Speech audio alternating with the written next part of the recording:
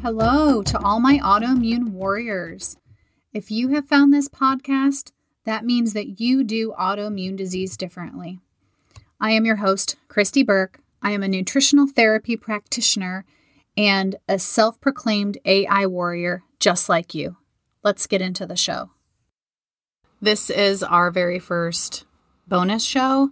This is just some extra content that Darlene and I spoke about, and I thought that it might be beneficial to some of you, so enjoy.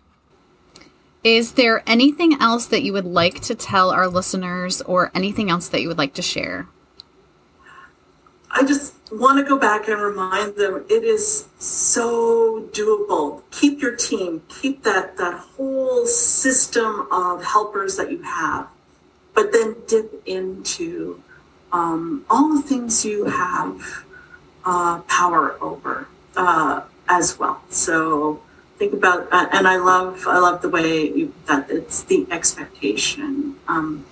Change the expectations and know that healing needs room. So to activate your body's natural ability to heal, you need to leave some room to do that. Yeah, I think that I was having a conversation with a friend recently, and she has a lot going on right now, and there's a lot of moving parts to her life.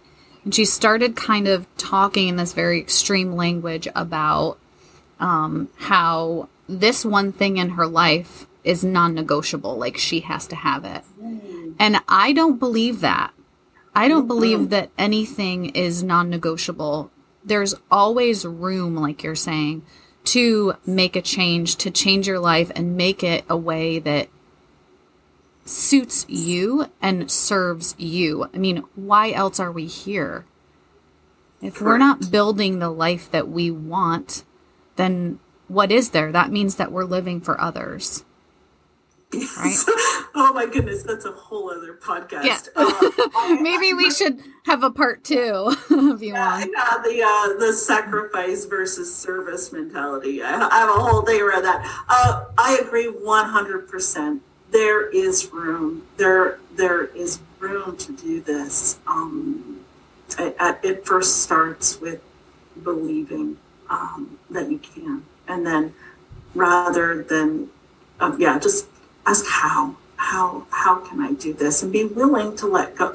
I had to let go of, and that's why I use the word, I had to let go of everything I believed about myself. I really had to shed that identity. And in my book, I talk about grieving that identity. I had to let it go. And I picked a new one. Yep. Simple as make a list. What would me being well, what would that look like for her?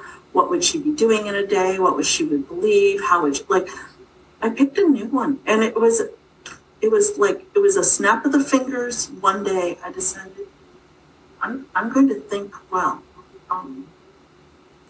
I love that. Thank you, Darlene. This has been such a pleasure. Yes. I really hope you get huge success and inspire so many. And for me, it's mostly women. So many women to make one tiny shift. You don't have to fix it all overnight. And I'm not sure you can with autoimmune. Right. It loves gentle. It loves slow.